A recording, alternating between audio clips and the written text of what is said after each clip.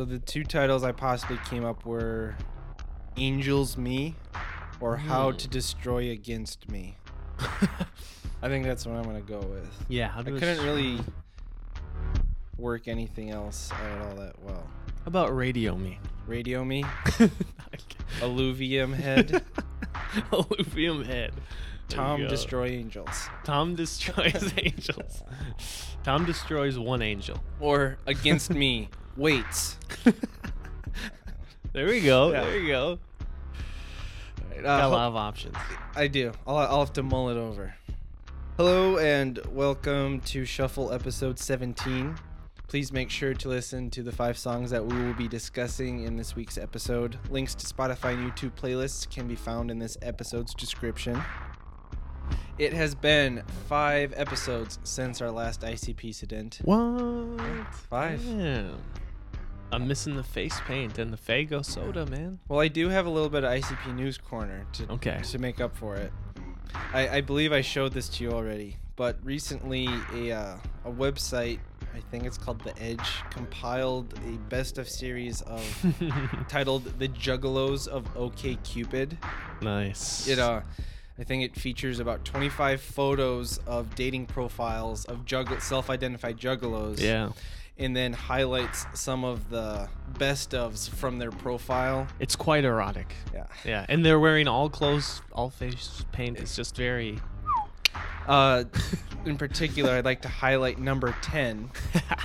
I'll post all of them so you can see them. But number 10 features a juggalo couple. And it appears that they are swingers looking for other juggalos to hook up with. Their description says, and trust me, none of these words are spelt correctly, and I'll try to pronounce them exactly how they wrote them. 2 down ninjas that meet at a Twisted concert and got it on in the bathroom and been getting freaky together ever since. Lol. Reply though, we're looking for some other down ninjas that might be into swinging with us, preferably white people. If you're going to try to invite other people to join, why are you advertising that you do it in bathrooms? Just white people. And is that like representative of like the ICP fan aesthetic? Would you say like is that kind of their deal? Like just kind of like trashy, dirty, or just?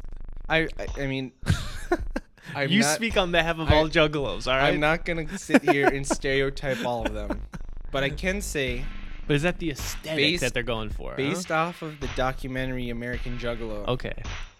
Based off of all of the juggalos they spoke to and how they presented themselves, I would say this might be sort of accurate as to their aesthetic. Okay. I'm sure there are tons of juggalos out there that are very respectable, non-bathroom sex having people. But maybe they don't either. Do. Maybe they don't either. They're just, acting in the role. Or they're doing the bathroom aid.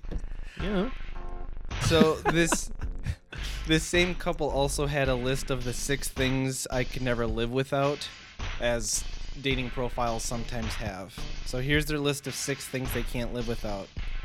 Our car, and they spelled our H-O-U-R, not O-U-R.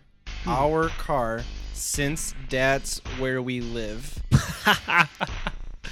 2, nice. Drugs with a Z. 3, tits with a Z. Mm-hmm. So you can't live without their car, drugs or tits. Mm-hmm. Selling plasma. Hey, yeah. I used to do that too, man. Solidarity. Hot as fucking with freaky people. So I don't know if the fucking is hot ass or if it's literally ass fucking that is hot. But there's probably a bathroom involved. The word is hot. The word, it's one word. Hot as. H-O-T-A-Z-Z. Yeah. Fucking with freaky people. And then their 6th thing that they can't live without used to be our kids, but DHS keeps taking them away. Jesus. And DHS is the Department of Homeland Security, in case you were wondering. That just got very sad and weird. Not you. It took a real dive at number 6. Oh my God. Yeah. Well, there's your ICP News Corner. What do you got for the Wing Hut? Wing Hut. Well, I do have some pretty big news here. So I realized that I've been talking. Some people pointed this out to me that I respect their opinion. And they were saying, Dami, you keep talking about wings like it's all Paul. And I was like, you know what? They're absolutely right. So I Googled who the hell these other guys are. Figured it out. Session drummer, Denny Dynamite Sewell. Dynamite. Exactly. Hey, you must be a wingnut. Recently, he was interviewed in Modern Drummer magazine, also known as the world's #1 drum magazine. And he's just releasing a drumming practice book that's also part biography, and it's called "What Not to Play: My Life with Paul and the Art of Winging It." So hey, Ooh. go check it out, people. You sold me on the pun. You sold me on the pun. And hey, maybe we can post this to his I think he's got Zanga. Okay. Maybe we can get him on the show. Yeah, I'll post it to his Zanga. Maybe try to hit him up on his Angel Fire. Denny. Maybe he's related to the guy that owns Denny's. I'm just gonna ask him when we get him on. That's the Wing Hut news. That's the Wing. I actually have a little bit of Wing Hut news.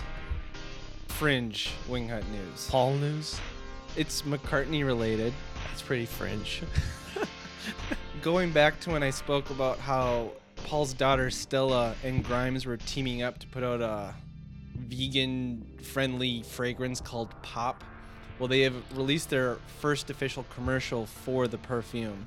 Oh. It features kind of like a glitchy VHS video effect of Grimes, just shots of her like in the desert near a car, and the whole time there's a voiceover of her briefly discussing sustainability and friendship.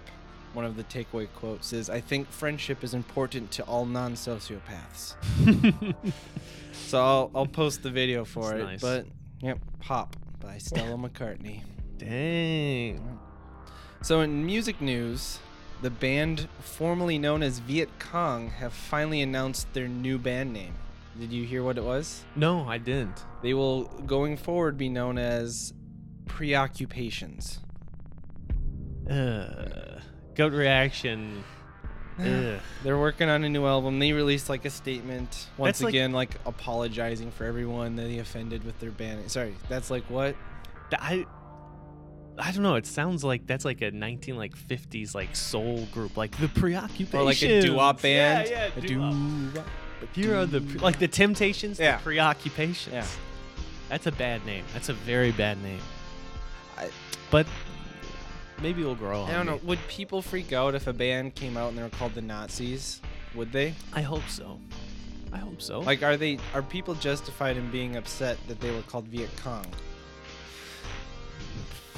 Me being someone who wasn't even like, you know, I know about Vietnam, but it didn't really affect me. So like, Yeah. I understand there are people who are like tortured and hurt and killed by the Viet Cong. I think, it's a very good question. At what point? Because everything is more or less one form or the other appropriation. You know what I mean? Yeah. Any name, to some degree, is cultural appropriation.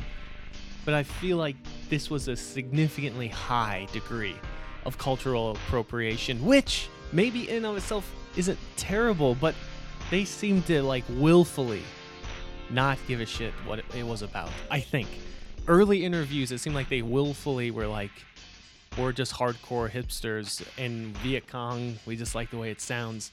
And that, I didn't like that. Yeah, like Because there's a really if- fucked up, if there's a they lot of were history like around it. trying to be like like perverse or something, like if they were trying to like make a statement by using that, Yeah. I think I would have respected it more. But more so Yeah. like, we just like it. Yeah. That does seem kind of rude and off-putting. Yeah. It even seems like shame. I mean, I don't know their music that well. I don't think I've ever listened to it. but it almost borders on like just like shameless PR. Yeah. You know what I mean? You just get something provocative and exotic. No, that and exactly reminds me of like all the young British artists that piss me off, like Damien Hirst and Yeah. Jeff Koons and like Shock Art. Yep. You know. Yep. So, but they were young. They were young guys, and then they changed the band name, so I don't hold Yeah. it against them. So, other music news. A few days before everyone's favorite holiday 420, a post went viral on Facebook stating that Limp Bizkit would be playing a free concert at a random Sunco gas station somewhere in Dayton, Ohio to celebrate the event. And even though both Fred Durst and the Dayton Police Department came out and made official statements saying this wasn't real, and even though the guy who created the hoax came out and said, yeah, it was just a joke, a crowd of fans showed up at the gas station, awesome. forcing them to close it. And they all hung out for a while, and then the police told them to leave, and then they left. And then Limp Bizkit came out, I heard. No. They're like, where's everybody? Yeah. That's so great, man. That's so sad. And like, that's so sad. Even most of them just kind of came as a joke, but there were some people who were like, well, even though Fred said it wasn't real, I was kind of still hoping, I was kind of still hoping that he was just trying to throw people off his scent. Yeah. God damn it. That's classic. And did you hear about the giant roster of people that are going to be in Twin Peaks this new up-and-coming season? Even got Eddie Vedder on there, man. Yep. David Lynch announced a full cast list, and along with a bunch of actors and actresses who frequently show up. Yeah. Like I think I saw Naomi Watts on the list and Tim Roth. But a bunch of musicians will also be making acting appearances, such as Trent Reznor of Nine Inch Nails. Oh, yeah. His wife, Mara Queen Reznor, a longtime collaborator and guitarist of Nine Inch Nails, Robin Fink will be in. Eddie Vedder, Sharon Von Etten, Sky Ferrara, and David Lynch himself is going to be in it. And I'm assuming reprising his role of the FBI director guy who was hard of hearing. So I'm really curious as to how that's going to play out. Like, are they going to be playing themselves? Or are they going to actually be playing characters in the show? I hope that... I trust David Lynch. And who's the other guy? Who co-creator? Mark Snow. There. That's it, right? Mark? I think it's Mark Snow. And we'll Google it later and find it. But I trust them. But when I did see almost 300 names for people acting, I did get a little bit worried that this might be like a cavalcade. How do you do that? Is it just going to be like 8 hours of just constant cameos? Yeah, they're just walking on and on. And I just looked it up. I was wrong. Mark Snow is actually the guy who composed the theme song for X-Files. Oh. I was mixing. He's probably one of the guests on the show. He probably is. Yeah, he's probably. Mark Frost. Okay, Mark That's Frost. Easily so close. Mark Frost is the co-creator. Nice. Yeah. Pull it off, guys. No. Fingers crossed. That's maybe like 100 too many people to have. 100? How many times has that sentence been said? I think there might be 100 too many people in your show. Just 100 too many. It's like insane. Isn't it just like 8 episodes? I think there's already another season in the works. Okay. I don't know if that cast list is just for this run. And at one point in time I heard 8, and then one point in time I heard like 16. Okay, 16. So I don't know. Yeah. I don't know. Oh boy. I'll watch it though. Do you remember B.O.B., the rapper who was claiming that the earth is flat and that Hitler was right and stuff? Yep. Well, he is back on the internet with a new theory, claiming that Snapchat is using all of their filters to secretly build a facial recognition database. Nice. That's a good conspiracy theory right there. Nice. You couldn't really disprove it. Yeah. Who knows what they're doing with it? Yeah. According to Snapchat, according to their privacy policy, they automatically delete all content of your snaps from their servers after they detect the snap has been viewed or it has expired. Yeah. But who knows? B.O.B. Nice. Well, he hasn't been too wrong in the past, so I'll give him a... I can't wait till he writes a song about it. Yeah, write a song. God. And are you familiar with the John Cage piece, 4 minutes and 33 seconds? Yeah. So recently, a death metal band called Dead Territory did a cover of 4 minutes and 33 seconds. And actually, NPR posted it on their website. Nice. I'll post the video of the band. They come out. Okay, so there's video to prove There's a video. Okay, it's a video performance of them doing a cover. They come out, get all their gear on. You can see like the bass player and guitarists tuning their instruments, the drummers slightly changing like where all of his toms and cymbals are, and the lead singer comes out and puts earplugs in because it's death metal music. Yeah. Gotta be safe. Yeah. Start out, do the step 1, 2, 3, 4, and then he's kind of like do this build up all together, and then like right when the song is about to start, they just stand there for 4 minutes and 33 seconds, and then after 4 minutes and 33 seconds of standing there, they take their gear off and compliment each other on a good job and walk out of the frame. Based on everything you just said, that sounds like it genuinely was a cover. Yeah. Of a different genre covering the song. They truly did a cover of it. Yeah. Wow. I'd be lying to you if I said I was going to check it out, though. I mean, that's one of those songs you hear it once, you don't have to hear it again. You might argue that it's constantly playing at all times exactly. if you really think about it. I thought he ripped it off, man. I've been hearing that in my head. Well, if anyone wants, I will post the video. If maybe I'll wants check it out. Post it for me. I'll do it just for Dominic. Other music news, fans have discovered that when David Bowie's Black Star album is left in the sun, the black star transforms into a field of glowing stars. Which I think is kind of interesting that, we're about 6 months after it's released and someone just found out that this happens. How did they find that out? Who leaves their... I've never seen a record like out in the sun. My best guess is like maybe they had the album out playing it and like the sun had shifted so a beam hit the star. Through like balcony or something. Yeah. I don't know. I am also impressed that it was kept under wraps. No one leaked this little. It's kind of cool. I heard not even David Bowie knew. That's how wild it is. I'm sure he didn't. And let's see. Last bit of news. Did you know that 16 years ago, Rage Against the Machine predicted Trump's presidential campaign? Nice. They made a music video in 1999 that actually Michael Moore directed for the song Sleep Now in a Fire. The video depicts a greedy dystopian society, and in it, a man can be seen proudly holding up a sign that says Donald Trump for President 2000. And coincidentally, around the same time, Lisa Simpson also predicted Trump's campaign in a 2000 episode of The Simpsons called Bart to the Future. Is that right? Yeah. Wow.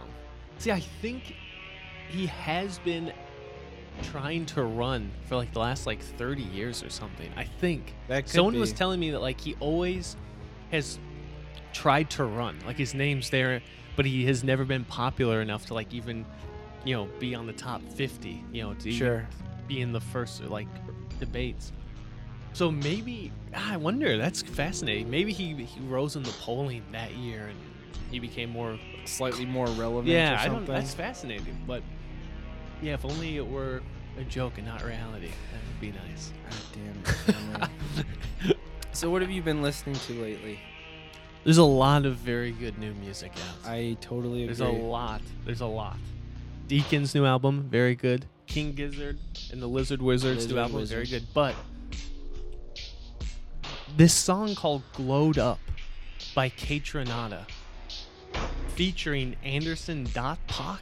If that's how I don't know if I think you pronounce the dot. He's a young up-and-coming rap artist. I don't know if you've heard of him. I have not. But this Kaytranada is I think he's 24 or something. He's very young, and I think he's from Montreal. And he just does a lot of eclectic electronic mixing, R&B and house, and I never really heard of him until his new album called 99.9% came out. But this song in particular, Glowed Up, is one of the best rap songs I've heard in a really long time. It's as good or better than any song I heard on Life of Pablo. Honestly, it is fantastic. I'll have to check it out. It's super good. And the music video is pretty funny too. So yeah, that song, Glowed Up. Yeah, Glowed Up. Yeah, Glowed it's Up. fantastic. I'm not even that big of a rap fan, so maybe y'all won't like it, but it's very good. It is really good. No, it's interesting you should say that because the couple things I've been listening to have also been rapses. Really? Rapses No. and hip-hopses. Damn. Well, Death Grip's new album, oh yeah.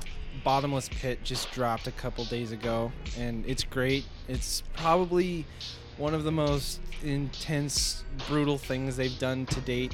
Very abrasive, very angry, very... It's like listening to battery acid being thrown on your face. Nice. But it's pretty good. It's intense, but it's good. And then the one that I've really been digging is Aesop Rock's new album, I The heard that's Impossible good, Kid. too.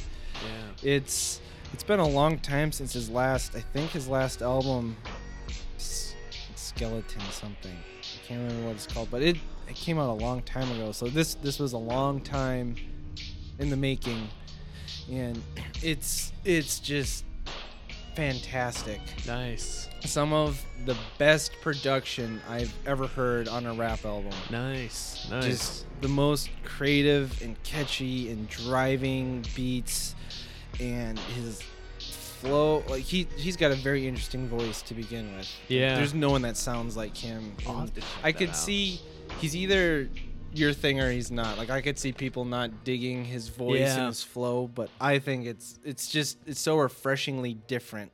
Yeah. And he's got these really esoteric lyrics that like borderline almost impossible to decipher with how abstract they can be. Nice. And he did this pretty cool thing for this album. Prior to the release of the album, he streamed it, but it wasn't just a streaming of the album, it was through a video. And the video is a shot-for-shot remake of Stanley Kubrick's The Shining, but it's all done with little toys and dolls and puppets. nice. And the whole time the video's playing, his album's playing in the background. It's Wow. still up. I'll post a link to that Yeah, video I'll if have to anyone wants check to that see it, out. but it's pretty good. Yeah. I highly recommend it. Nice. And I haven't, I know James Blake just dropped a new album. I haven't listened to it yet. Have you? No, I haven't, but I've heard it's fantastic too. Yeah. Oh, lots A lot of of new music. man. All right, I guess with that, we can move on to our first track, One by Illuvium, off the 2005 album Talk Amongst the Trees. Illuvium is the moniker of Matthew Cooper, an experimental minimalist drone ambient musician who currently resides in Portland, Oregon.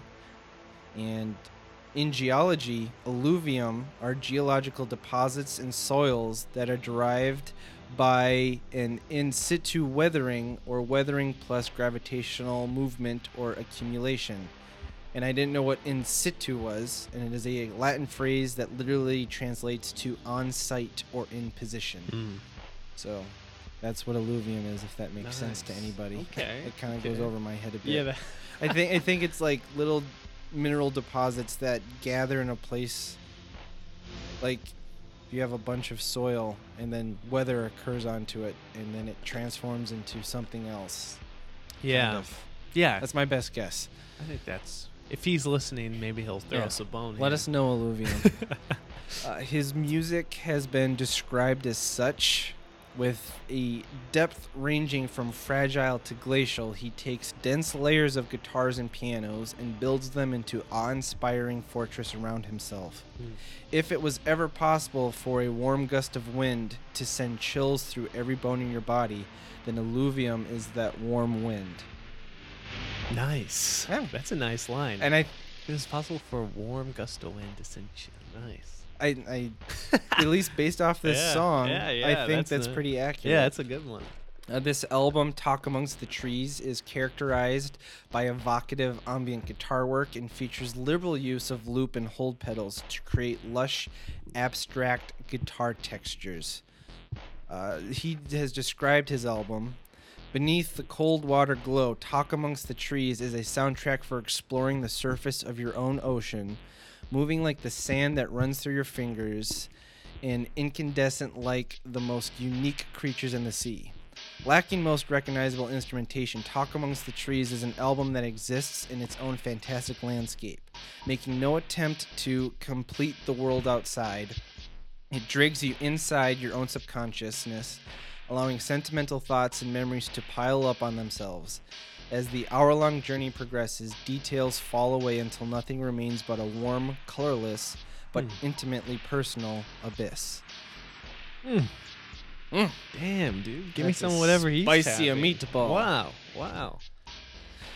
That was the artist talking about That his own was music. his, at least on his Wow. website. Usually artists are terrible at talking about their own music. I guess I decent. don't know if he Yeah. wrote that, but on his website, He if you endorsed go it, to this yeah. album, this is the description for that album. Nice, And he nice. seems like a pretty independent guy, so I'm assuming he probably wrote it. Yeah, nice. Pitchfork's Mark Richardson had this to say about the album. Drone music directs a listener's attention to texture. Once you know you're getting long tones and gradual changes, you focus on the sort of details. The timbre is what provides the mood, and the best stuff finds that crucial edge between too pretty and too noisy, and then rides it like a water skier pushed along by the lip of a boat's wake. Matthew Cooper's Alluvium project has, on occasion, found this edge. Nice.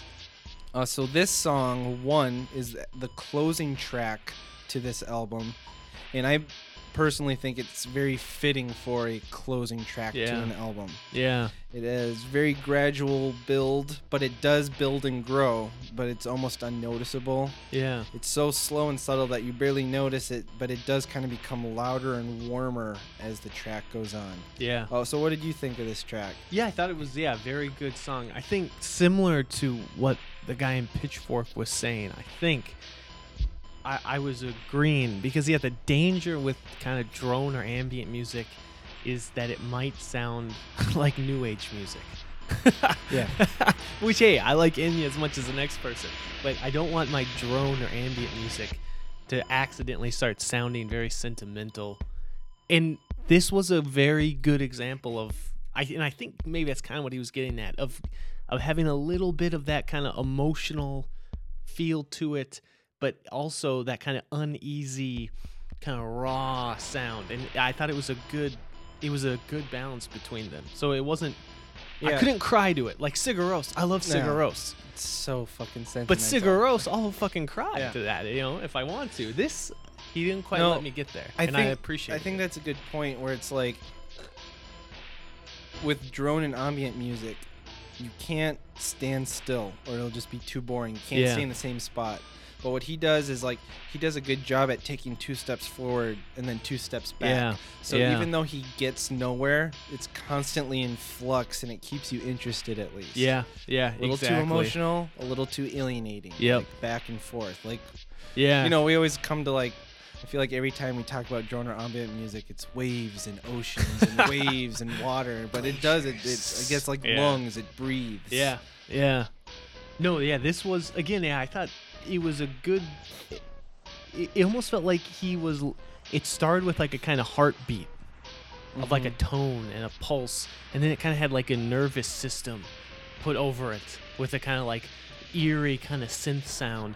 And then when it ended, it sort of peeled it away till it was just that nervous system sound. Yeah. And I was like, that's, over like 8 minutes to kind of build it and peel it back. That's a well-crafted song. Yeah. It goes over my head a bit, but I could tell he put a lot of craft into it. I agree. Yeah. And I do really like that kind of repetition of that main drone. Yeah.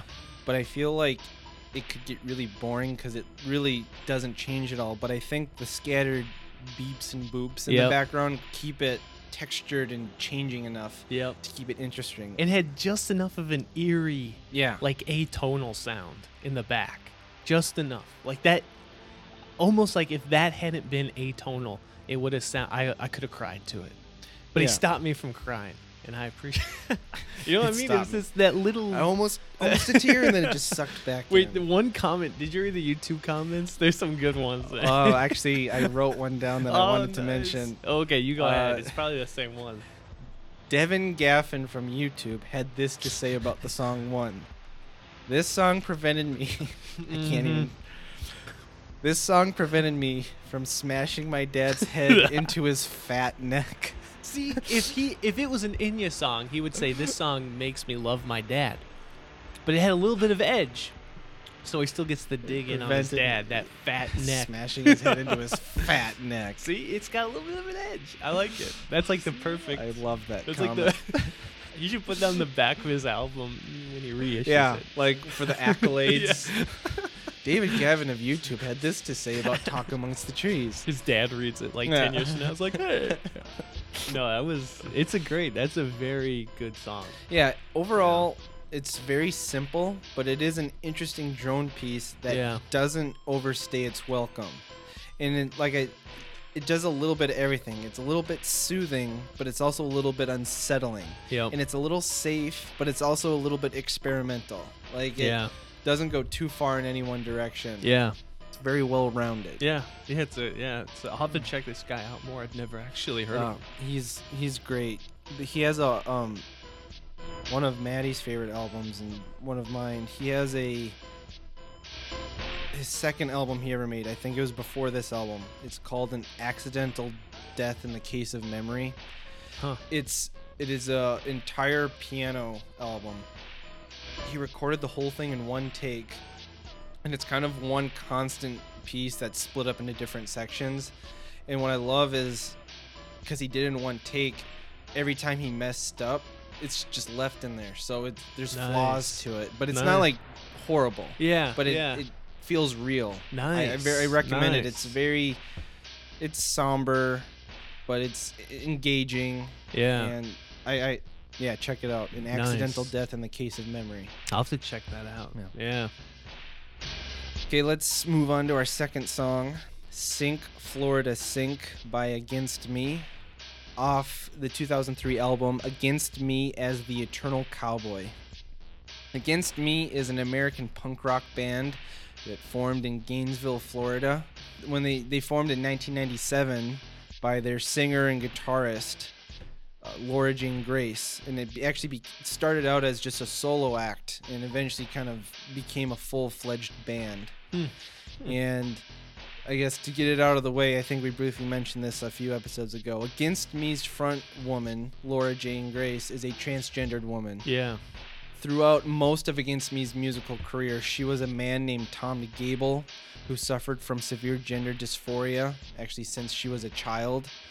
And if you're not aware, gender dysphoria is the formal diagnosis used by psychologists and physicians to describe people who experience significant distress with the sex and gender they were assigned with at birth. For years, she would hint at these feelings in Against Me's lyrics, such as on their song Searching for a Form of Clarity. There's a line where she says, "In the journal you kept by the side of your bed, confessing childhood secrets of dressing up in women's clothes, compulsions you never knew the reasons to." So throughout, you could see it in the lyrics. Yeah. And then in 2012, Grace publicly came out as a transgendered woman, ceasing to use her birth name of Thomas James Gable and taking on the name Laura Jane Grace. Laura is the name her mother would have given her had she had been assigned female at birth rather than male. And Jane was selected simply because she thinks it sounds pretty, and Grace is her mother's maiden name.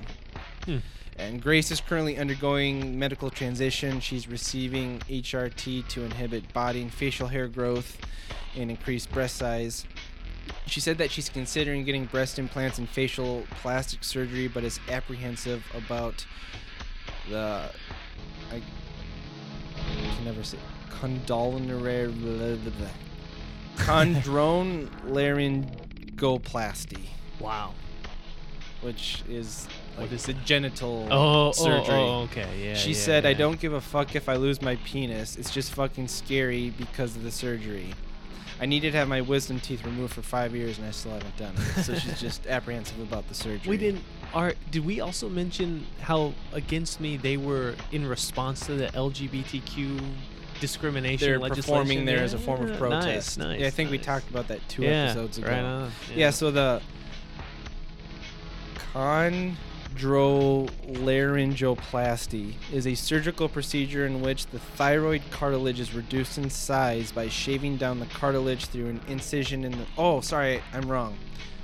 I was wrong. It is not genital. Okay. It's actually to remove and...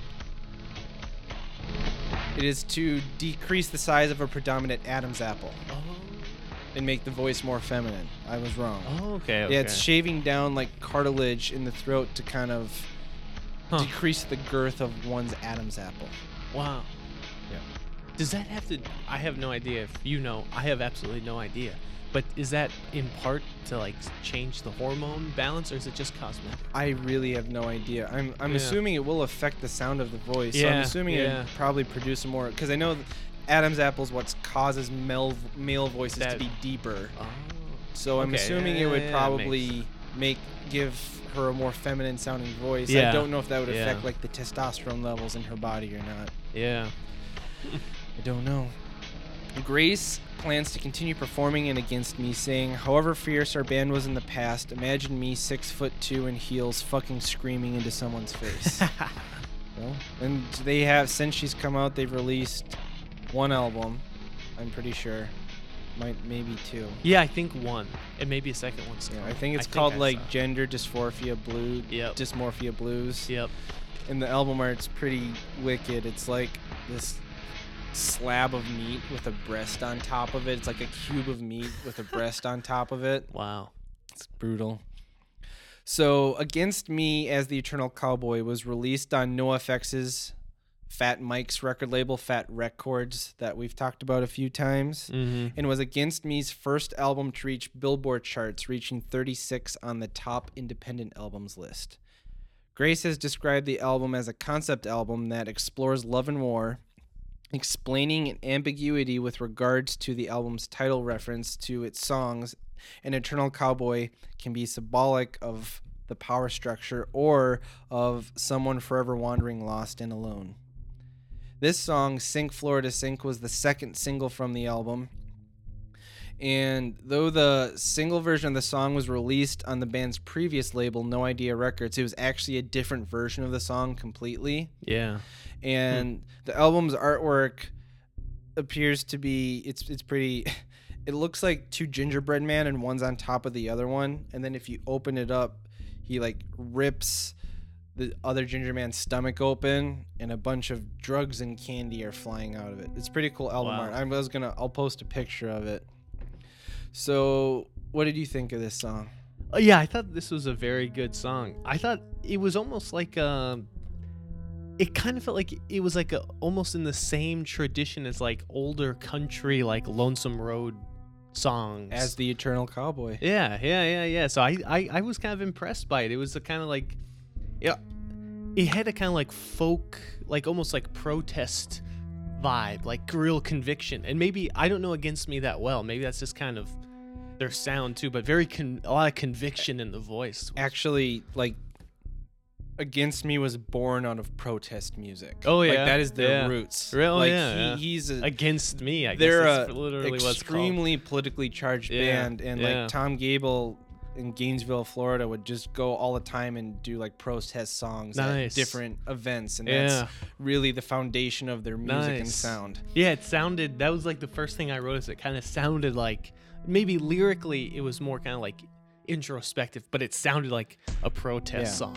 Yeah, at least their old sound, Yeah. not so much anymore, but like they're truly like this folk acoustic punk band. Yeah. And I love it's such an interesting sound, Yeah, it's because a cool like it's mix. acoustic music, and he's just so fucking angry when Yeah. she yells. Sorry, she's so angry Yeah. when she yells, and I think the song is like about a failing relationship, or about Yeah. people who were once close and are now drifting away from each other. But yeah, it was like yeah. a nice mix between like a physical leaving and metaphorical Yeah. leaving. The lyrics were pretty complex. I love that line out. Yeah. Panic was lost in a deep understanding. That's a great line. Yeah, like, that's she's a great line. She's comparing the death of the relationship to drowning and understanding the death rather than like panicking about it, Yeah. like accepting it. Yeah. That's a great line. Yeah, that was a great line.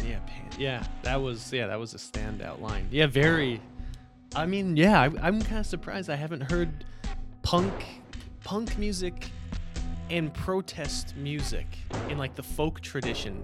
I never thought of how they really could meld. Yeah, they have a good synergy. Whereas I don't know what punk, there's a lot of different varieties of punk, which you know more about than me. But this was the first one that immediately made me think of like protest music, like way back, like 1950s style. Yeah. Yeah, it was great. Yeah, great. She has a great voice, and the lyrics were pretty impressive. One little thing though. Gripe corner. You got to listen to a song from front to back. okay, till the very last second. And this song, It sounded pretty good to me. the Is that what you're end, talking about when yes, they're whispering? What? It's like she hit the eject button. It was like, give me the song. It's like, why? Do it justice. Don't end it cutesy. Go all the way through.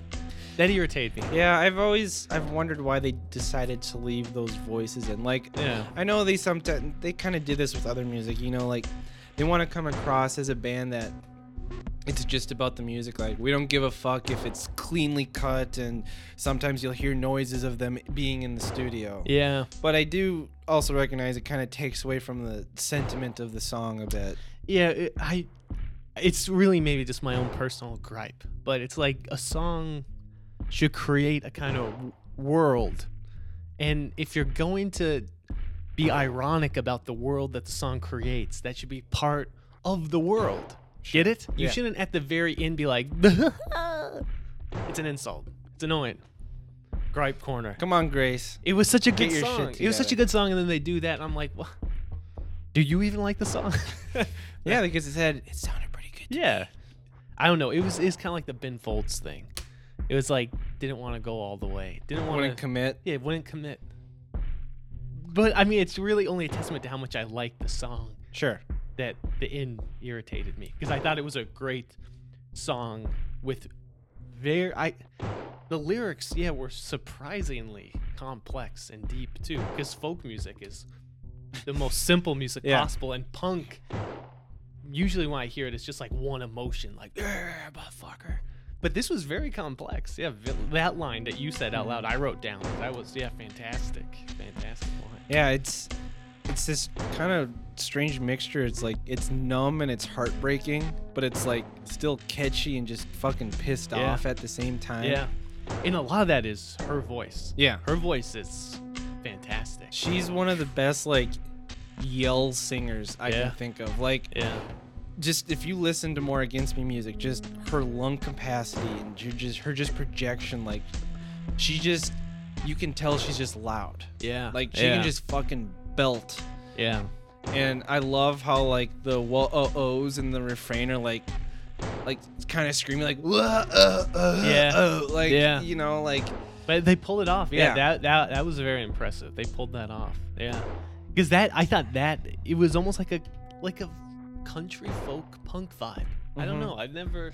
and Very cool. Yeah, this is probably a little shallow of me, but like I love songs that like really feature the word fuck in it. So Yeah, like at yeah. the end when it gets all quiet, like, gotta find the right reasons to fuck it up. You gotta fuck it up. Yeah. And then they just go back Yeah. into the whoa-oh-ohs. Like Yeah. I always get a little chill when it gets to that part. Yeah. No, it was a well delivered. F-bomb. Well-deserved fuck. Yeah. No, that was good. That was good. All right, any other thoughts or No, I'll have to check them out Yeah, more. I- no doubt. they're one of No my doubt. their last I'd say like 4 albums meh. Yeah. But I would say the first half of their discography is incredible. nice. Nice. I got 2 of their records on vinyl. I'll have to play them for you Nice. sometime. Yeah. All right, let's move on to our third song, "Old 55" Who the hell is this guy? by Tammy Watts. Yeah, Tammy Watts. Good old Tammy Watts. "Old 55" by Tom Waits off the 1973 album Closing Time. This is the second time Tom Waits has appeared on here. So for anyone who doesn't remember, or if What you was didn't, the first one? it was with Bette Midler. Oh yeah. I can't remember the name of it, but it's kind of Yep. like he's chasing after her and she is denying Yep. him kind of Yep. shtick. Yep. Too early, Tom. Too Waits early, selections here. very. Yeah. I would say both that one and this one are not good representations of what I consider Tom Waits to be as a musician. They're part of the story of Tom Waits. They are part of the story. They're not. They're the not end his. of They're it. not his sound. Especially this one because this was his first Yeah. album. Yeah. So if any of you didn't hear that episode or forgot, just Go listen to it, you Go dingus. listen to it, and we'll wait for you. Okay, that probably was enough time. Tom Waits is an American singer, songwriter, composer, and actor who experiments with rock, avant-garde, folk, blues, jazz, and sometimes even industrial Yep. music.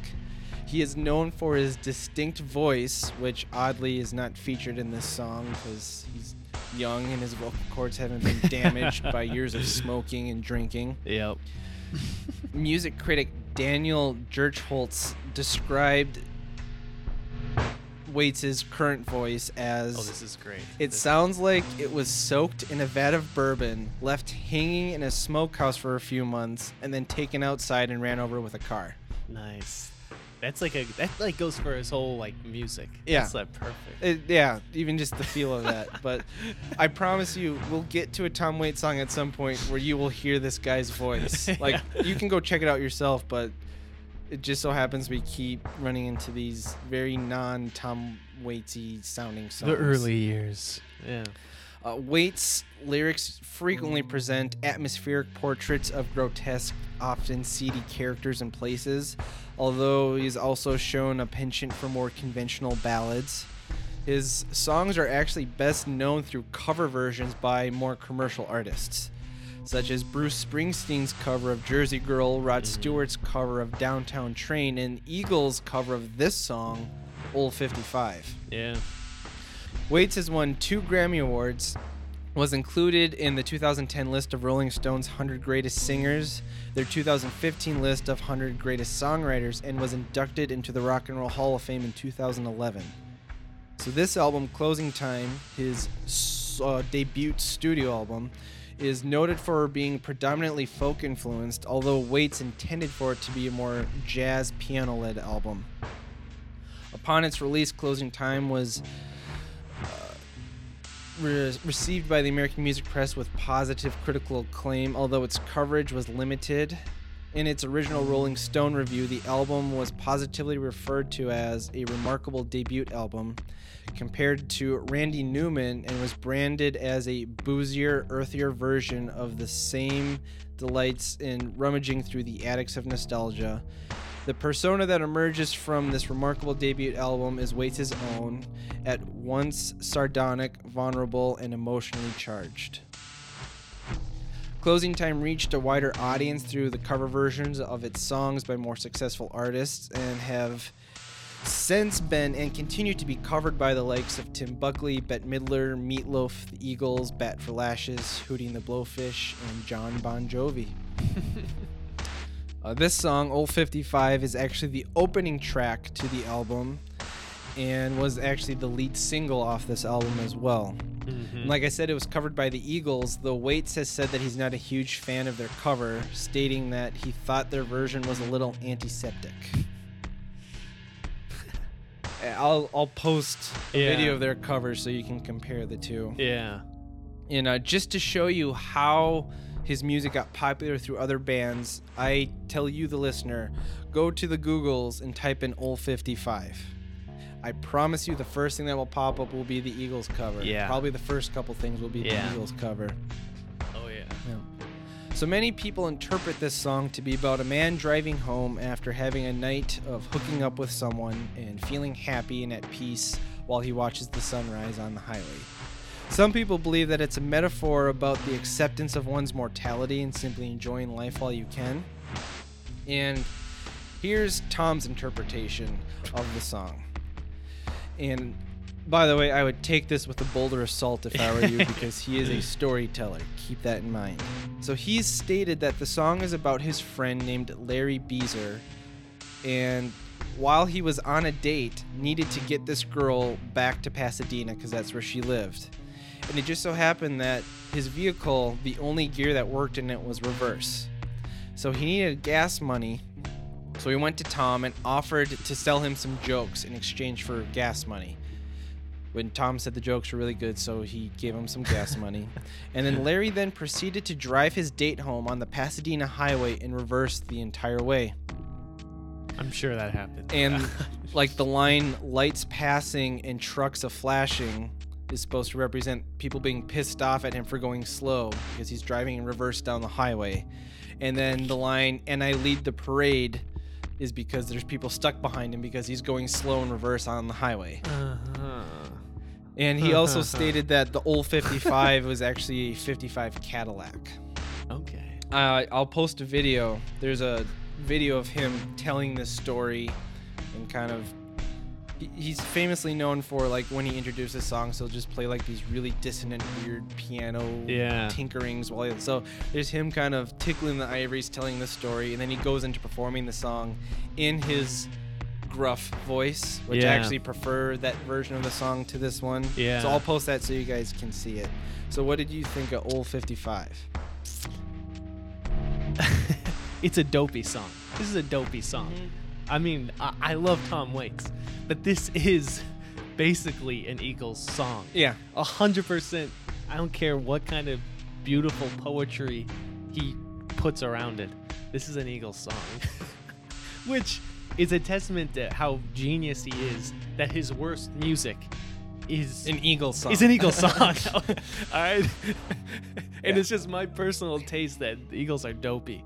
But I mean, the dude's a genius. I mean, when he, like, I don't know. There's some people that know everything about Tom Waits' life. I don't. But I know that when he met his wife, their collaboration led to him, like, reaching full genius level. I know she plays a predominant role in his songwriting. Yeah, he went full genius mode, swordfish trombone, rain dog, and that genius level had jazz, like you were saying, it had jazz, it had experimental rock, industrial blues, vaudeville, the voice, extremely experimental. And this song represents just one of, like, the 8 elements that made him a genius, which is, like, the kind of folk country crooner guy. Everyone's got to start somewhere. Yeah, exactly. And so this is, like, one of the 8 elements that would fuse to create a sort of mad genius 10 years from now. Yeah, and, you know, initially I thought this song was kind of tame and straightforward for a Tom Waits song. Yeah. You know, after hearing his alleged story behind it, it's a little more interesting, but that story is really nowhere in the lyrics. I feel like he's just trying to put a spin on he worked hard the song. Freeways, cars, and trucks. Like, dude, And Lady Luck. That's the Eagles. I just think of, like, the most generic American dad riding his Harley on the weekend when the kids are being babysat. I can't believe he said the word lickety split in the song twice. No, too. lickety splitty. Yeah, lickety splitty. Splitty, even worse. Lickety splitty. Yeah. It's an Eagles song. Yeah, it's an Eagles song. Which, again, it's a little too straightforward. Yeah, it is just I think someone said it was like a country waltz. Yeah, that's what it is. Yeah, it is. I mean, it's a one-dimensional song, but for that genre, it's quite good. Yeah, for that genre, it's good. It's a dopey genre. It's a dope. And I don't know. It's just dopey. I don't find myself revisiting this song, but I can appreciate it. Yeah, it has none of the, like, mania, none of the, like, weird distance or the nitty-gritty. I don't feel like I need a shower after listening to it. Where, like, a good Tom Waits song is like a Bukowski poem where you just feel dirty listening or reading it. And, like, the yearning and, like, the sentimentalness of this song, that happens in a lot of his other songs when he, like, hit full genius mode. But it's coming from, like, a demented, weird, like, gutter hole of So I mean, it is part of him. He never totally got rid of this, but that, I don't know if you've listened to that album. I've listened to that album like once before, probably like one time for me, and then I just skip through the songs, like 10 seconds each, and that really, it almost sounds like a kind of Bob Dylan early 70s song album. Like, Dylan was a big influence on Waits, I know. And I almost feel like because I'm a huge Bob Dylan fan, although at some point you get burnt out being a Bob Dylan fan because there's just so much. It's a big burden to bear. But when Dylan went electronic, and then a couple albums later he just stopped being as good, which is basically my interpretation. He went electric, he was still great, and then a couple albums, then he burnt out. And that's right around this time. And I feel like Waits was in a weird, like, post Dylan world where he was still, like, kind of like the beat poet vibe. Sure.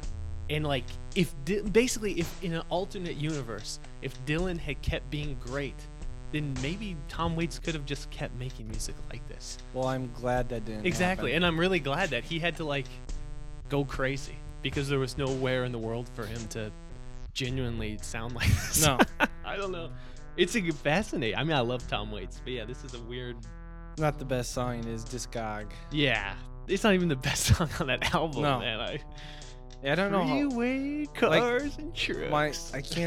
My only thought is to like they were just trying to make money. Like, why did this be the lead single off the album? Yeah. Other than like maybe it'll be a hit. Yeah. I don't know. It is an Eagles song. I swear to God, it's an Eagles song. Like they wrote it and just gave it to him. And then they took it back. Yeah, then they just took it back. So it's part of the story of Tom Waits, but I wouldn't recommend it. I would only recommend it to his most hardcore fans. Yeah, if you're really curious as to his Yeah. origin story. Yeah. Otherwise, like anything he did in the 80s, in later in the 70s too. But 80s was like full genius move, I think. When he met his wife, best thing that ever happened to him. Kathleen Brennan, the world thanks you. Thank you, She's great. Kathleen. Yeah. All right, let's move on to our next song. High and Dry by Radiohead. Who are these guys? I don't know. Never heard of them before. Off some 1995 album called The Bends. Never heard of that album either. Maybe I'll check it out. Maybe. Maybe. It's too cool for Radiohead. Radiohead are an English experimental alt-rock band from Abaddon, Oxfordshire.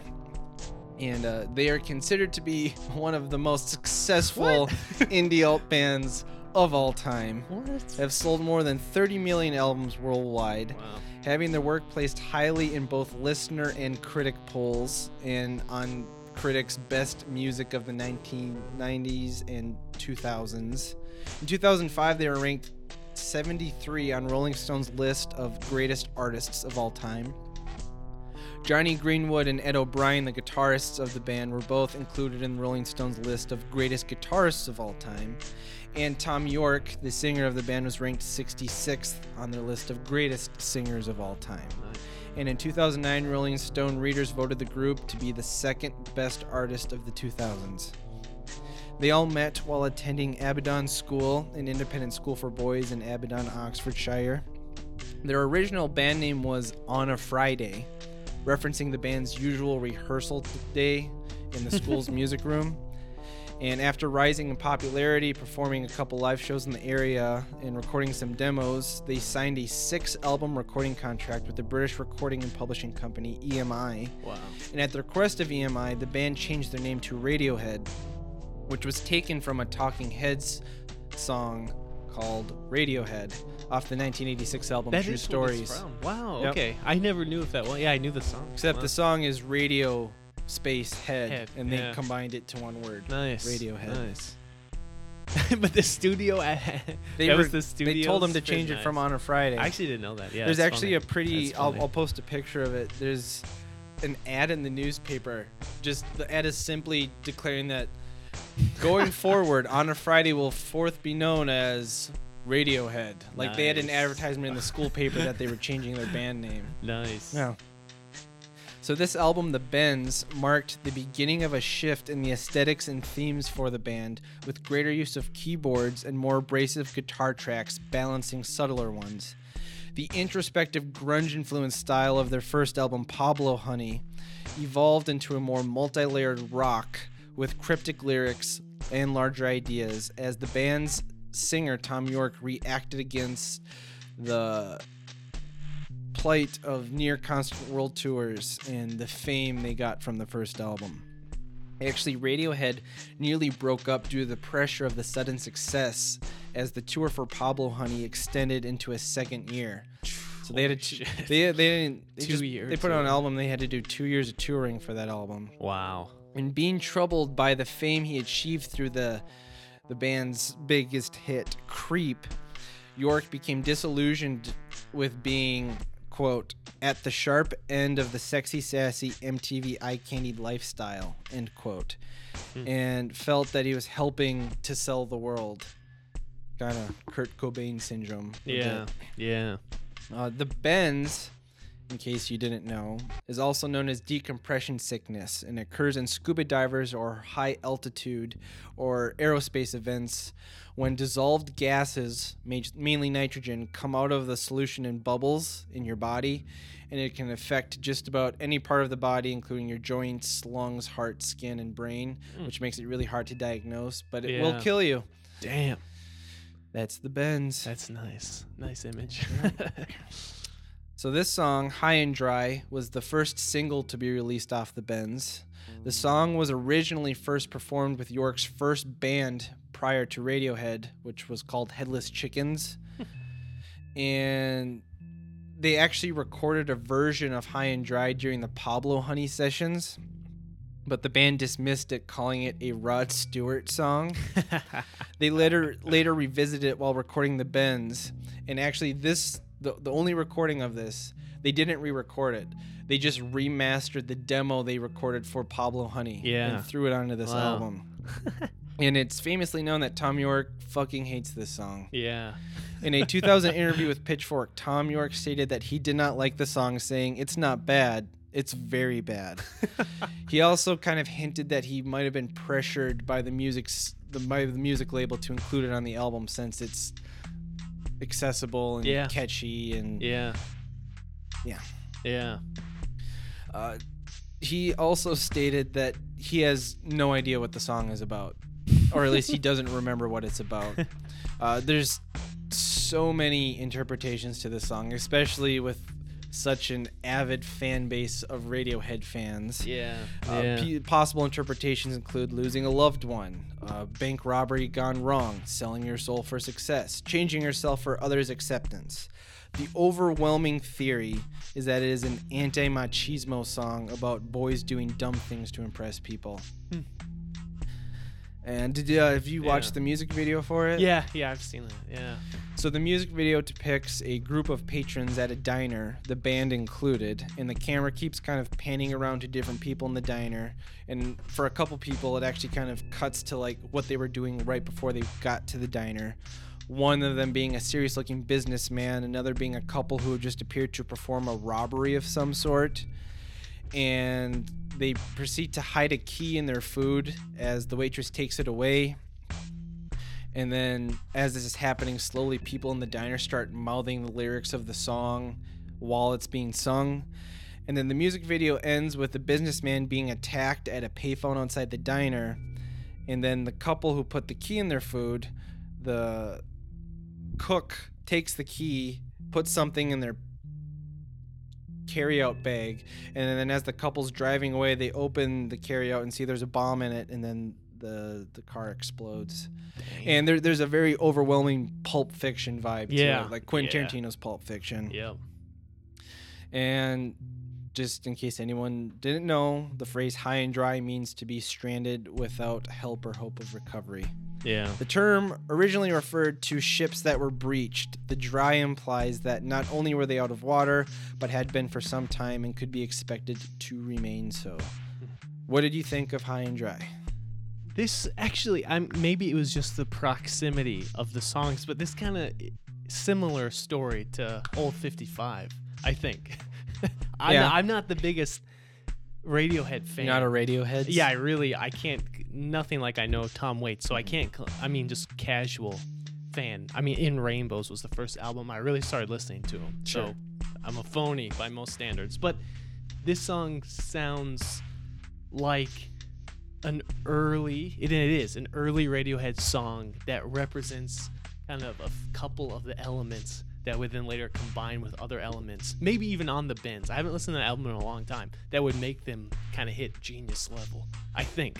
I definitely agree that this is still them on their path. It's not a dopey. I wouldn't say it's dopey though. It's nowhere as bad as But it is. It's Old very 55. But it's catchy and straightforward for the most part. Yeah.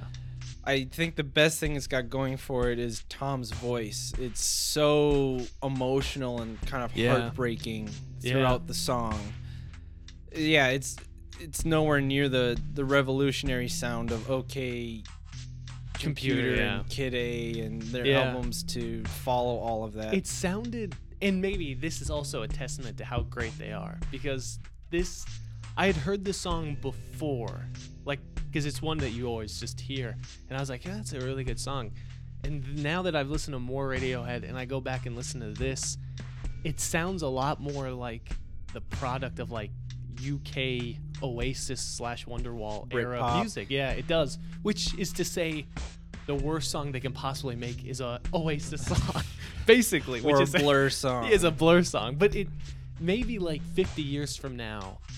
I'm just trying to imagine. Tom Waits did that in 73, and now fast forward 40 years. I feel like 40 years from now, people would go back and listen to this and be like, yeah, this is a good song, kind of, but, you know, their crazy shit is to come. But I like this song. I really do. Because I like Oasis. I like Blur. Yeah, and I like this song, even though I really don't know what it's about. I still kind of get this idea of heartbreak and regret and loss. Yeah, in his voice, the falsettos and he's good.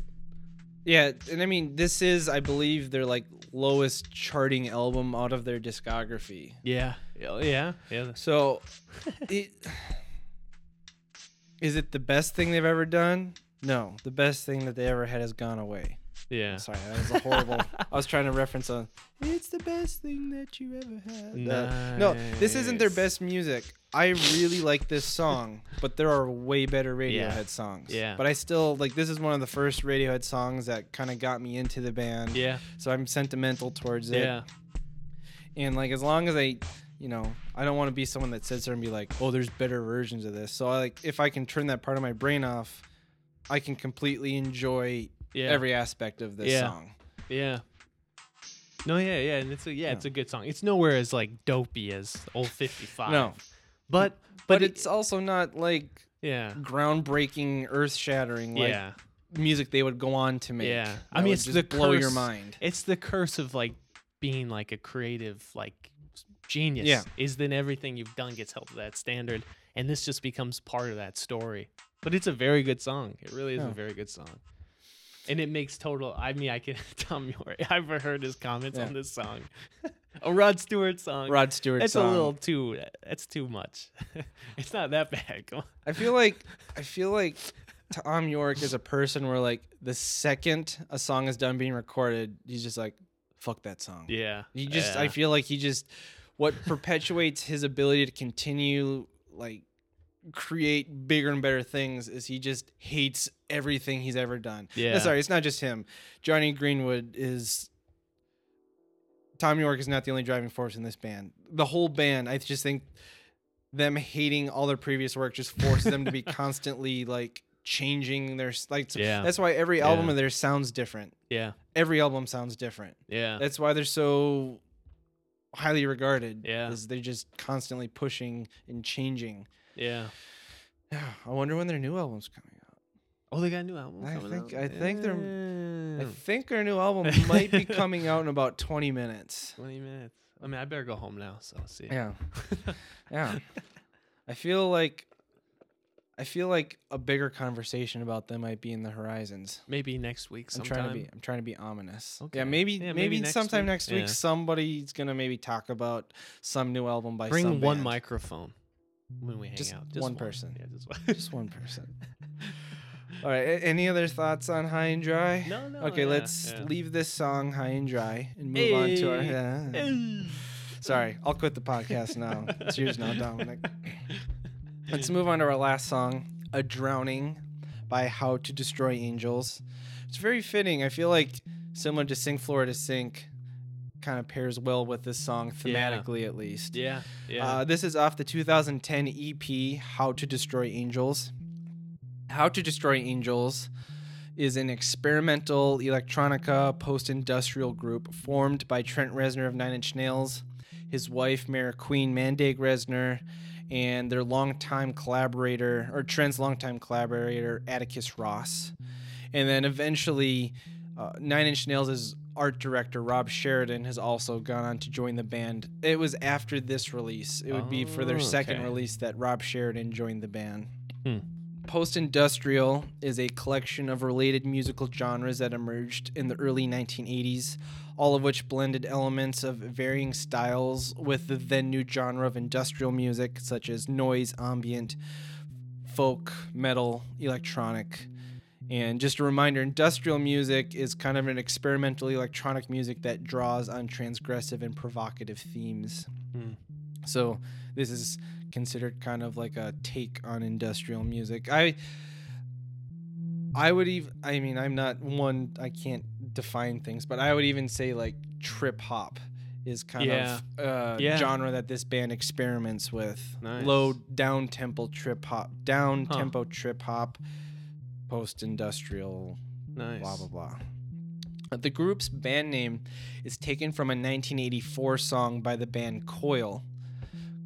Coil is an English cross-genre experimental industrial music group that is considered to be probably, without a doubt, the most influential, best-known industrial music group of all time. Nice. Definitely gave birth to the genre. So it was actually their very first release ever. They put out a song in 1984 called How to Destroy Angels. I'll post a link to it. It's a very inaccessible, droning track of just dissonant noises. But that's where they got the band name from. And Trent would go on to collaborate with Coil many times throughout his career as a musician. Yeah. Citing them as one of his biggest influences.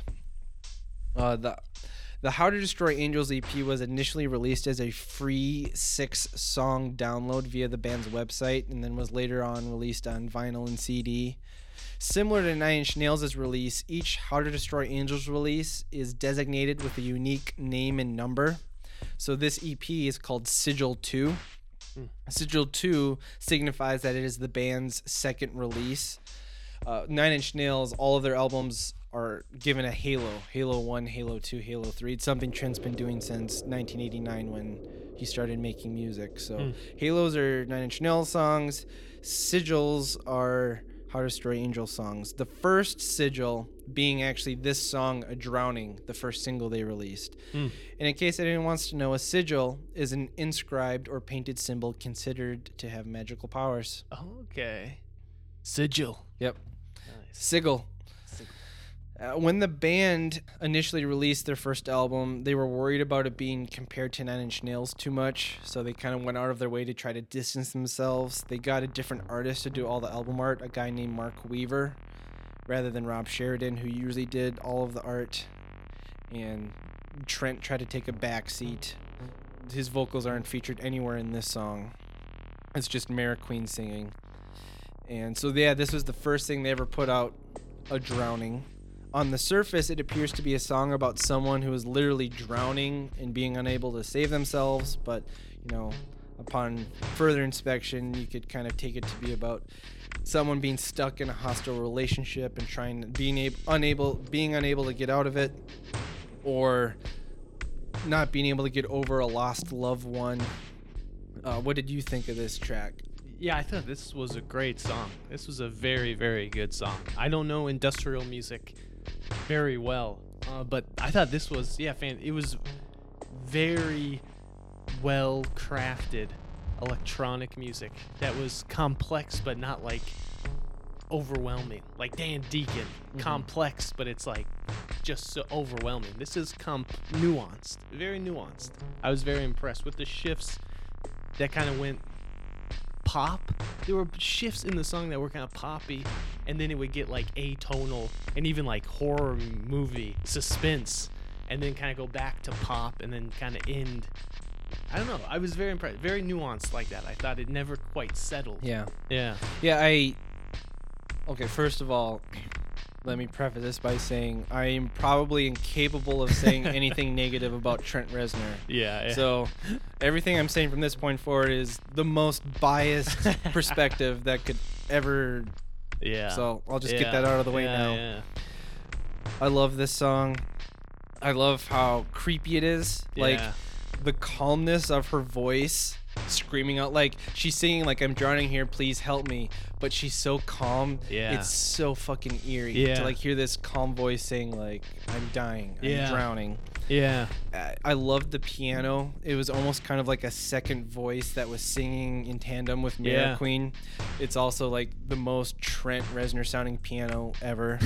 It's so distinctly Trent. Yeah. The same, like there's a lot of Trent in this, like the droning muted guitar at the end, very Trent. Yeah. Even the melody of the Oz at the end, yeah. very Trent. Yeah, I love that. It's all Trent. This is all Trent. The Nice. horns, those really creepy horns, Yep. really reminded me of that unanswered question piece that we listened to. Yep. Yeah, because that was a creepy suspense. Extremely string dissonant. Yeah, that was a nice. That was a very. And then the lyrics that came right after that little creepy part were like really impressionistic. Yeah, there's a like tiny little window, swarms of locusts. I was like, nice. That was very nice. Yeah, I was very impressed by this song. And I did really like during the first refrain when she's singing just like, please anyone, I don't think I can help myself, I'm drowning here, please. The first time the music's really nice. It's just kind of this nice piano with like the electronics. And then the second time the droning guitar starts to come in and it gets progressively louder and her voice literally starts drowning in the noise of the music, which I thought was a really clever thing to do. Yeah, no, I love those like crunching guitars that came in by like 420 mark. Yeah, that was nice. I love the extended like fade out of the song where like the droning gets quieter and quieter and then like the piano starts slowly like getting atonal, longer and atonal, like, and it ends with the dun. Yeah. No, I was super impressed. It was like it could have had like a new agey sound, which I don't mean it in a bad way. Yeah. But it was like so. And again, this is someone who doesn't really listen to industrial, but it was like ambient new age with a heavy injection of industrial. Yeah, which was great. I never really listened to music quite like this. No, I liked a lot. I think that's a fair description. Yeah. Trent is always really good at balancing on that edge of, like, he loves dissonance and edgy and abrasive music. Yeah. But it is always with a catchy pop sensibility. Yeah, which like, is key enough to get you into the song. And his music will always be catchy. It's the catchy and off-putting at the same time. Yeah, that's where he shines. Yeah, no, that's impressive. In fact, because that Elite, what was the first song? One by Illuvium. I feel like they both were kind of working with the same balance between like ease you into it and then kind of rock you. And this one was just a little bit better, I guess. They were both really good. I listened to them both again. I agree. But this one was just kind of like, oh yeah, you think you're good? Yeah. See what I can do. Yeah, it was like, oh yeah.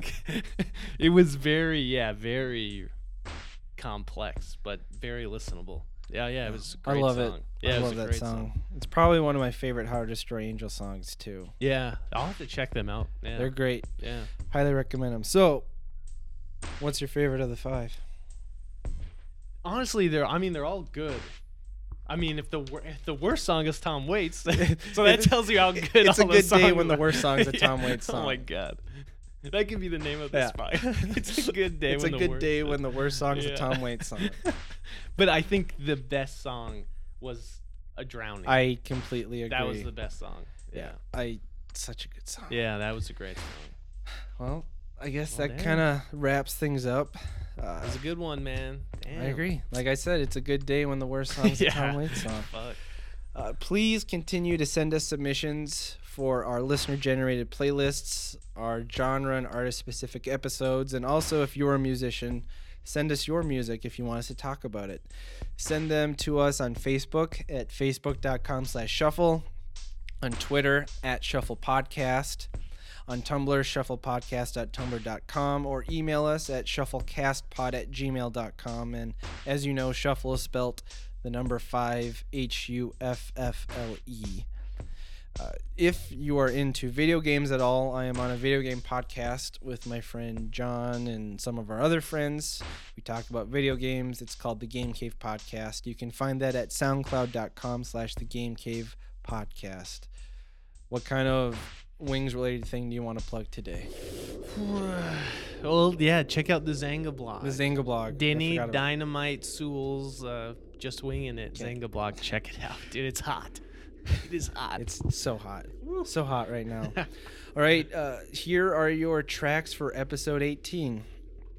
First track is Does Your Face Hurt? No, 'Cause It's Killing Me by Bomb the Music Industry. Second track, Zero Sum by Nine Inch Nails. Third song, Yankee Bayonet by the Decemberists. Fourth, I Won't Make You by Something Corporate. And the last song is Half Cooked Concepts by POS. So you can look forward to hearing us talk about that. Other than that, I hope you all have a good week, and thanks for listening. Bye. Bye.